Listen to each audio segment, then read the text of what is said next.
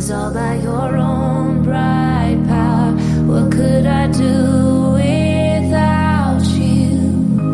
Without your loving arms, holding my heart from harm. Well, hello and welcome. You are listening to the Spiritual Exercises. I'm Rachel Amadei. So happy to be here with you all. I was so pleased yesterday. My sister is in town, and she is someone who I have wanted to have on as a guest, and we got to record a podcast that I will be releasing later this week. So I was spending my time yesterday with her, just talking about the role of women in Scripture and culturally, and where are we at with understanding this role. I think it's a really important discussion, and I hope that the discussion that we had sparks some ideas for you, because this is kind of difficult. It seems mysterious in some ways, and it's why I think we have been all over the map with what women are, called to do, supposed to do, what position are they supposed to have in the church, where are they supposed to be serving, all of the above, and we've been told many things. My sister and I have a good, honest discussion about it, in which I think we have some differing perspective, actually, but I think the discussion is worth having because women, you are valued. And, I'm just going to preface this now. This is not to say that men aren't of the same value. Men are of the same value, but I think we have lots of positions in churches for men that we know men can have any role. What role can women have? What roles should they be playing? And then how have we messed this up over time, and why? Why has this been such a messy debacle through human history and even to this day? So we get to some of that in our discussion. I will be releasing that later this week. Today, I wanted to finish my reading of chapter 12 from my book, Writing Paul. And I just want to remind you why I decided it was time to do this. I have some new listeners, and lots of people seem to ask most of their questions about church doctrine based around Paul and Paul's writings. And even the discussion on women, most of what churches have decided to do with women have been based on Paul's writings, not really testimony from the rest of Scripture. And so, listen, if you're going to go to Paul for every single answer, which again, in my book, I don't think you should do things that way. Paul didn't make up a new religion, so you should really read the front of the book. But if you're going to go to Paul for everything, you should get Paul right, and you should be accurately interpreting Paul. We're going to get into some really nitty-gritty passages here, and I will say, regarding specifically 2 Timothy, since writing my book, I've come into even more information, maybe more knowledge about what's going on there, and there's a lot of theories. And so I don't think what I've written in my book is complete at all about what Paul has to say or what Paul has to say about women. But I do think it needs to be something that we have honest conversations about, discussing context. Who is Paul writing to? I have hammered this phrase over and over again. The Bible was written for us, but not all of it was written to us. And with Paul, we don't have the letters that the churches wrote to him. We don't know what questions exactly they were asking. What we know is Paul's responses and how he was attempting to hammer out really difficult problems of the day. Some problems we don't even really have anymore. Last week, we ended at the section where I discussed circumcision. There were really strange things going on culturally at the time, both with Roman culture and with Judaism around circumcision. And it was a debate for all of the culture of the day. It was one of the most popular issues.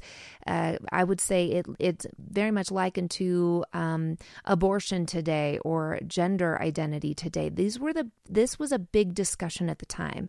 And so that's why you see Paul bringing up circumcision so often. Not to mention, we have other areas of Scripture where God says, you need to circumcise your heart. And the circumcision stands for a particular position before the Lord.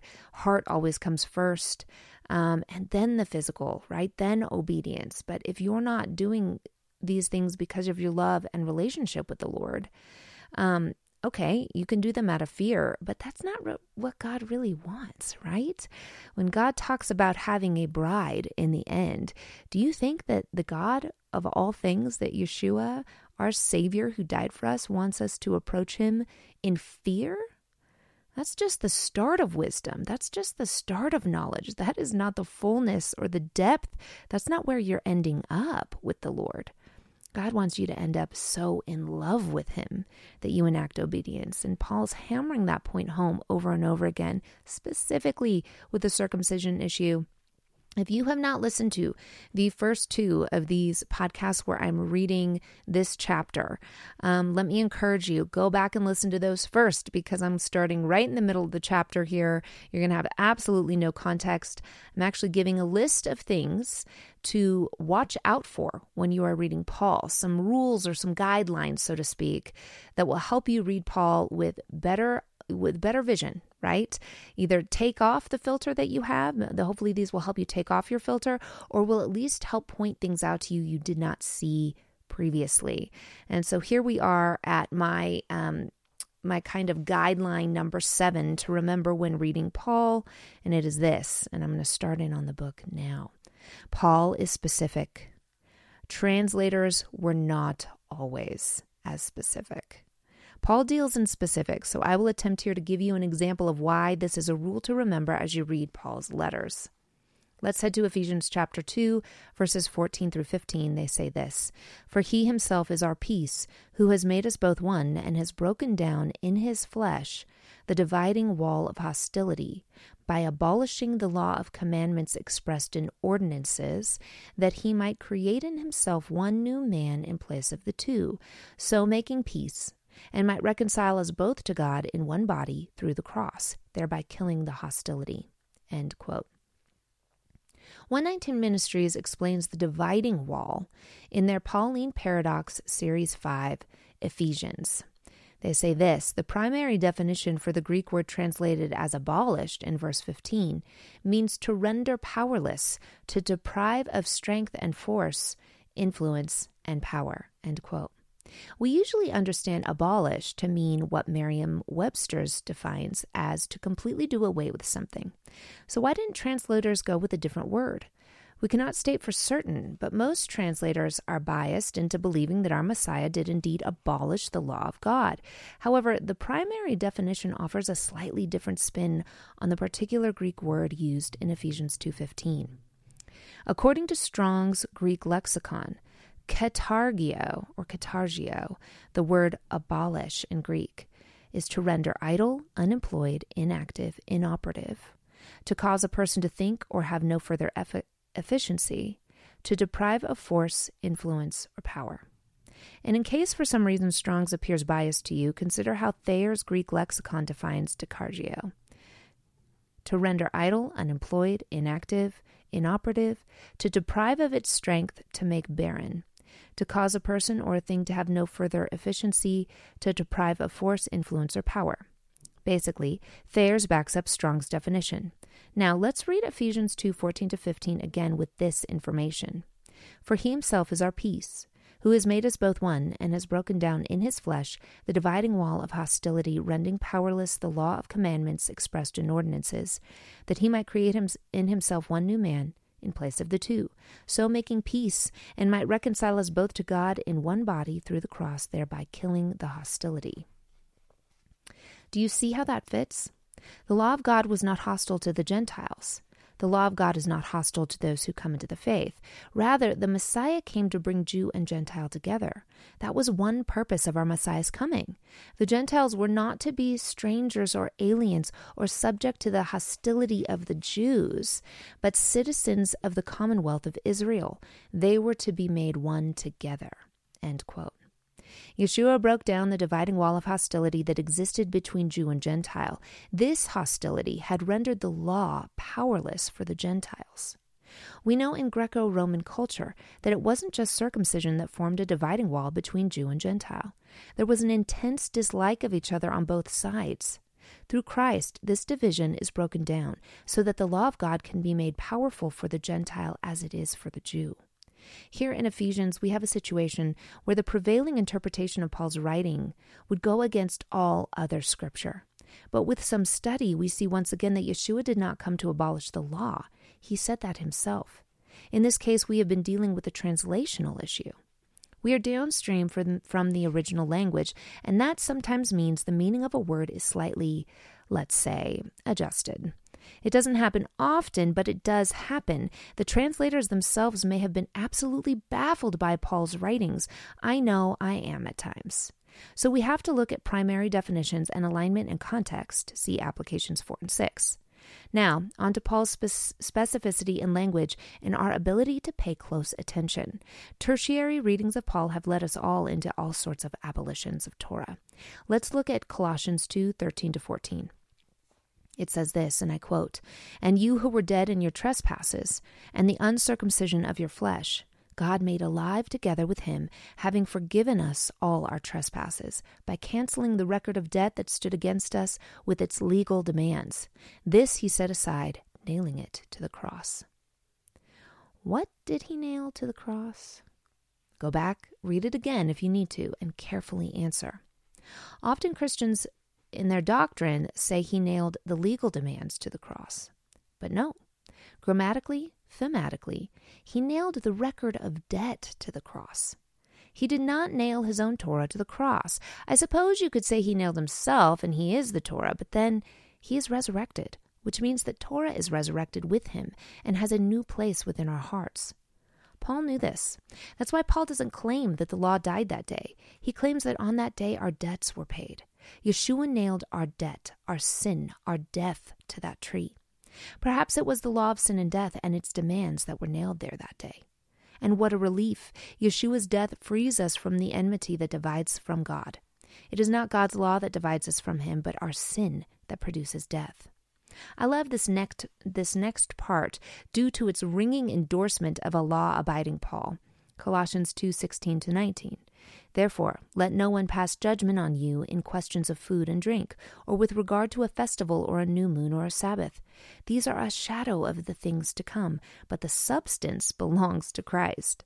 Let no one disqualify you, insisting on asceticism and worship of angels, going on in detail about visions, puffed up without reason by his sensuous mind, and not holding fast to the head, from whom the whole body, nourished and knit together through its joints and ligaments, grows with a growth that is from God." End quote. He tells them not to allow judgment for their observance of God's Moedim, or feast days, which are aligned with new moons, nor to be judged for their observance of Sabbath or their clean eating. He says the substance of these observances belong to Christ. Woohoo! Thank you, Paul. Perhaps I'm onto something after all. He then goes on to call out those who insist on asceticism and worship of angels. Asceticism is severe religious self-denial. Monks and nuns and those who practice self-torture and religious veganism, etc., would probably, according to Paul, be practicing asceticism. Likewise, the worship of angels and similar practices are not helpful for the believer. These, Paul tells us, are not to be added to the practices God has given. For Paul, asceticism and idolatry are separate from the head, separate from the roots of our faith. In the Torah, that sort of self-flagellation and extraneous worship is non-existent. He finishes with this, Colossians 2:20-22. And I quote, "Why, as if you were still alive in the world, do you submit to regulations? Do not handle, do not taste, do not touch, according to human precepts and teachings. These have indeed an appearance of wisdom in promoting self-made religion and asceticism and severity to the body, but they are of no value in stopping the indulgence of the flesh." End quote. Man-made human precepts attached to religion will not bring the freedom that simple Torah observance will. Veganism as part of religious practice, long dietary restrictions, extra-biblical fasting, fish Fridays, body of Christ hosts, vows of silence, vows of celibacy, etc. While sometimes these practices may be good, and may even be of God in your personal walk with him, to turn them into part of your everyday doctrine in following Yeshua will do nothing for you. These are part of the elemental spirits of the world, according to Paul. Clean eating is not the same as veganism, extreme dieting, or fasting. While Leviticus 11 defines what God says is food, it does not limit what you may eat as long as it is food, according to God's definition. All fruits and vegetables and clean meats and fish are food and are thereby edible according to the Lord. To take foods off of that list or severely limit yourself at times of the year as part of a religious faith-based act should be sincerely scrutinized. I have fasted and prayed because I felt called to over many issues. God has blessed those times and those prayers. But would I tell you that you must do the same exact fast that I did and at the same exact time that I did it? Should I do it each year at the same time, attributing it to biblical instruction? Should I become a vegan as part of my relationship with the Lord? Paul says no. Follow God's laws regarding celebrations and food and drink. Any additional religious asceticism is man-made and may lead to nothing. This asceticism was specific to the first century as well. Catholic history is replete with it, and even today I find many who add laws to God's, making the faith burdensome and often lacking in joy. Paul is specific about these issues, proving the righteousness and productiveness of God's laws versus man-made ones. Now, let's head to 1 Timothy 2 and a widely disputed passage.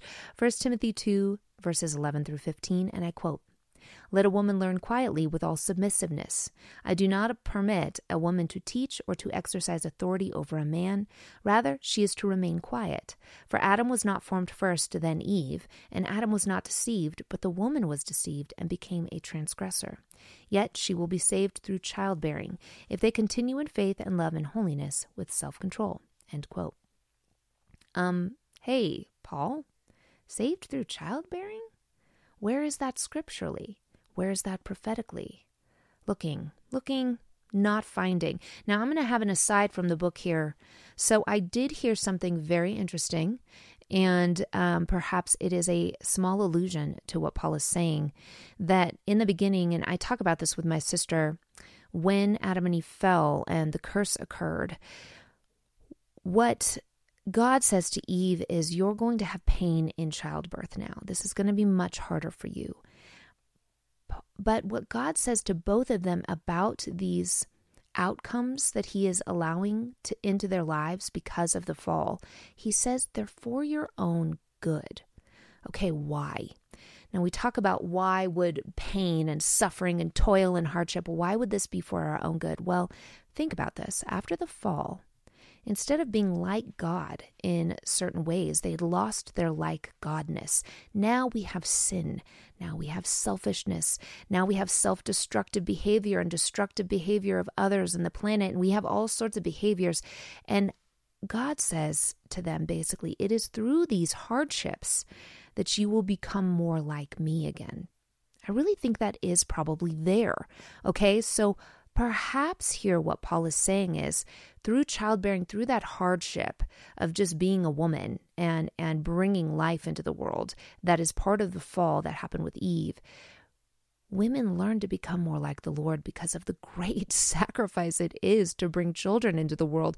That one act is so sacrificial that it automatically makes you more like Christ. And in that, we have a blessing. Okay, so I did do more digging. I did find a little bit more there from what Paul is saying here, even though he kind of says it as such an aside. He doesn't explain himself at all, but I think that could be part of what he's talking about. And you know what? I can run with that, okay? But how about this? How about Adam not being deceived? Are you sure? Pretty sure he was deceived by Eve. I mean, he ate the fruit. He bears no consequence whatsoever. All right, so it's debatable. Was he deceived or did he know what he was doing? If he knew what he was doing, is that a different type of sin? We can talk about that later. Women can't teach men. Can women teach males? What is happening here, right? Okay, so, and when I ask this in the book, what is happening here, I legitimately mean I probably need a lot more study on this. This verse is really difficult. Okay, I'm not trying to be disrespectful to Paul. In my cozy kitchen, I smirk a bit writing this, fully tongue-in-cheek, but with plentiful rage of the female advocate ready to pounce. We must also remember these are letters to churches that we are reading. Churches with issues we don't know about exactly and issues we may no longer have. At the time of Paul, Gentiles were flooding into synagogues. In the Greco-Roman world, women were not as educated as men. They also often participated in anti-biblical activities to their many gods, specifically in Ephesus to the god of Artemis. Women were not great options for teachers or leaders and likely were more of a disturbance when speaking in the synagogue than an asset. Luckily, Paul is an advocate of women learning at that time in history, albeit quietly. He was not nearly as sexist as his cultural counterparts who did not educate women equally. In Romans 16, Paul honors women ministers, apostles, deacons, and servants by name: Phoebe, Prisca, Mary, Junia, Tryphena, Tryphosa, and Julia. So clearly, Paul is not against all female instruction or leadership, but here he does seem to be. Specificity, context, and language might just be getting in the way of our understanding. We need to study all three, and luckily there are some marvelous teachings on this, including the thought-provoking essay by theologian Marge Mowczko. And guys, I don't know how to say her name. I do know how to spell it. It's Mowczko. All right.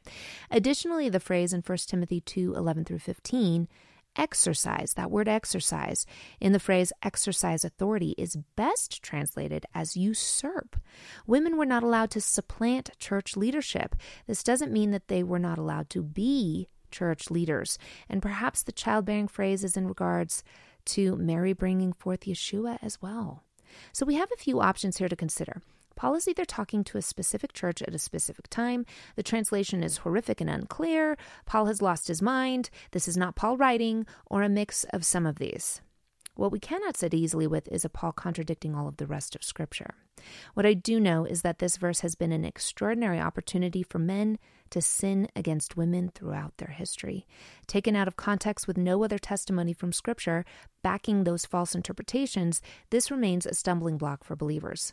In this sense, Paul has been used for evil, and this is why we must be careful with Paul.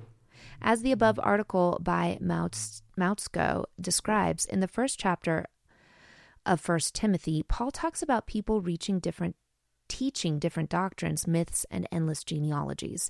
It is quite possible the uneducated women in Ephesus were disturbing the knowledge and teaching of Scripture with myths, etc. In fact, throughout much of 1 Timothy, Paul seems to be concerned with false teachers. It sounds as if this church had a particular problem with non-biblical doctrine, and perhaps the women there were at the helm of the diversion, some of them likely sexual in nature. In this case, Paul is right in refusing to allow the women to have an influential say. At this point, their doctrines were false but powerful enough to lead others astray. I find it telling that many progressive churches do not abide by this section of Paul's writing.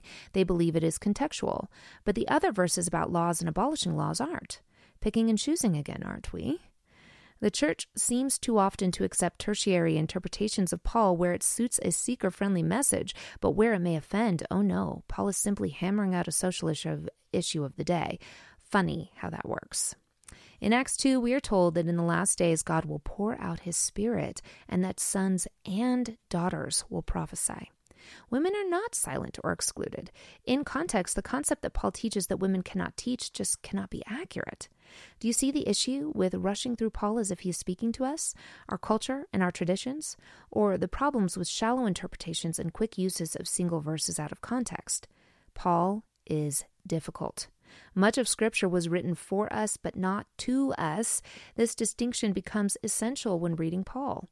As we read through his letters, it will help to apply these and other principles so that we don't get led astray to our own destruction. As Peter warns, in recent years, the internet and access to Scripture has expanded so marvelously. Let us take this brief opportunity to teach further into our scriptural understanding so that we may be prepared for the times to come. Get to know Paul and the Greco-Roman world a bit better and see how the church in Acts likely greatly resembles much of the church today.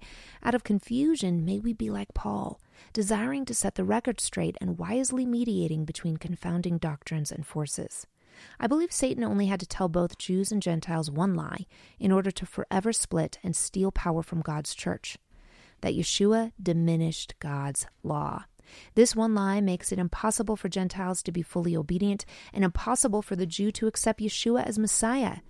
Dispelling this one lie will unify believers and allow the Jews and Christians to see Yeshua as he really was and is, the Messiah, the living Torah. In this, we encounter the unifier, the refiner, the rock that does not move. In our Father's instruction, we can take full confidence that he has not changed and will not, and we have assurance that in him we are set free and then set on the path of righteousness.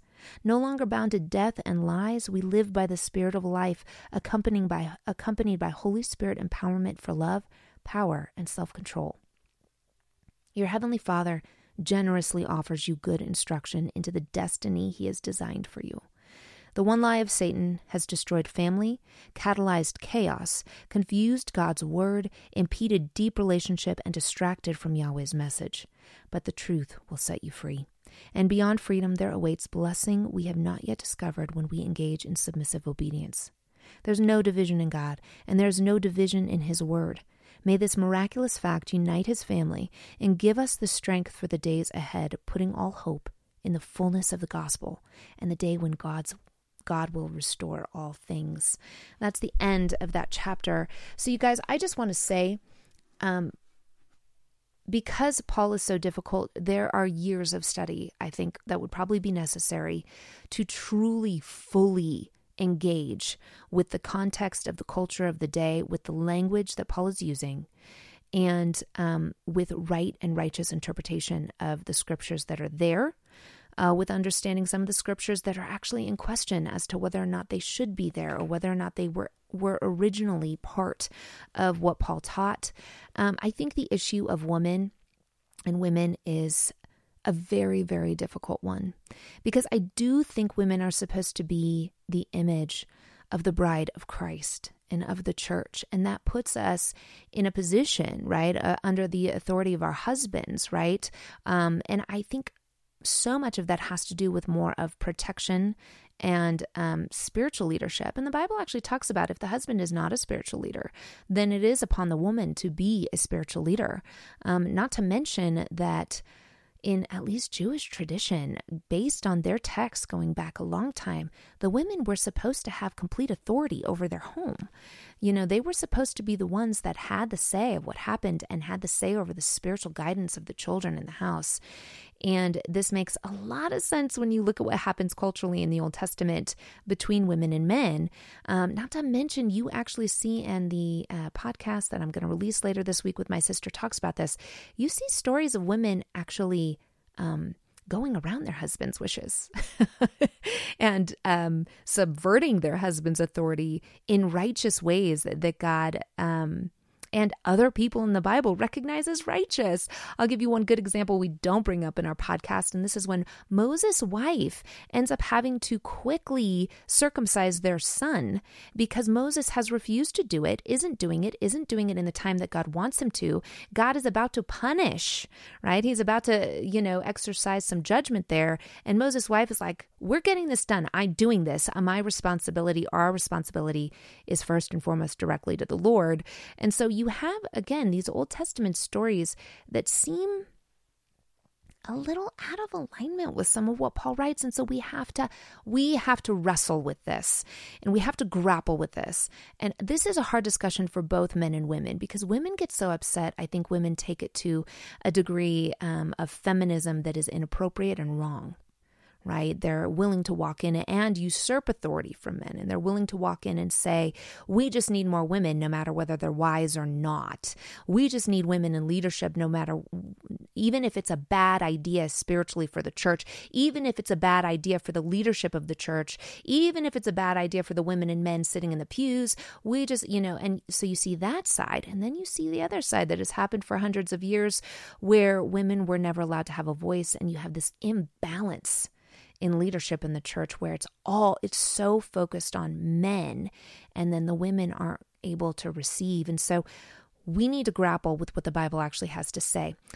I'm going to just give you a preface now. When you go and you listen to the podcast I do with my sister later this week, I promise you, we have not hammered it home. We don't have it all down. I'm not proclaiming that we have 100% truth on this issue.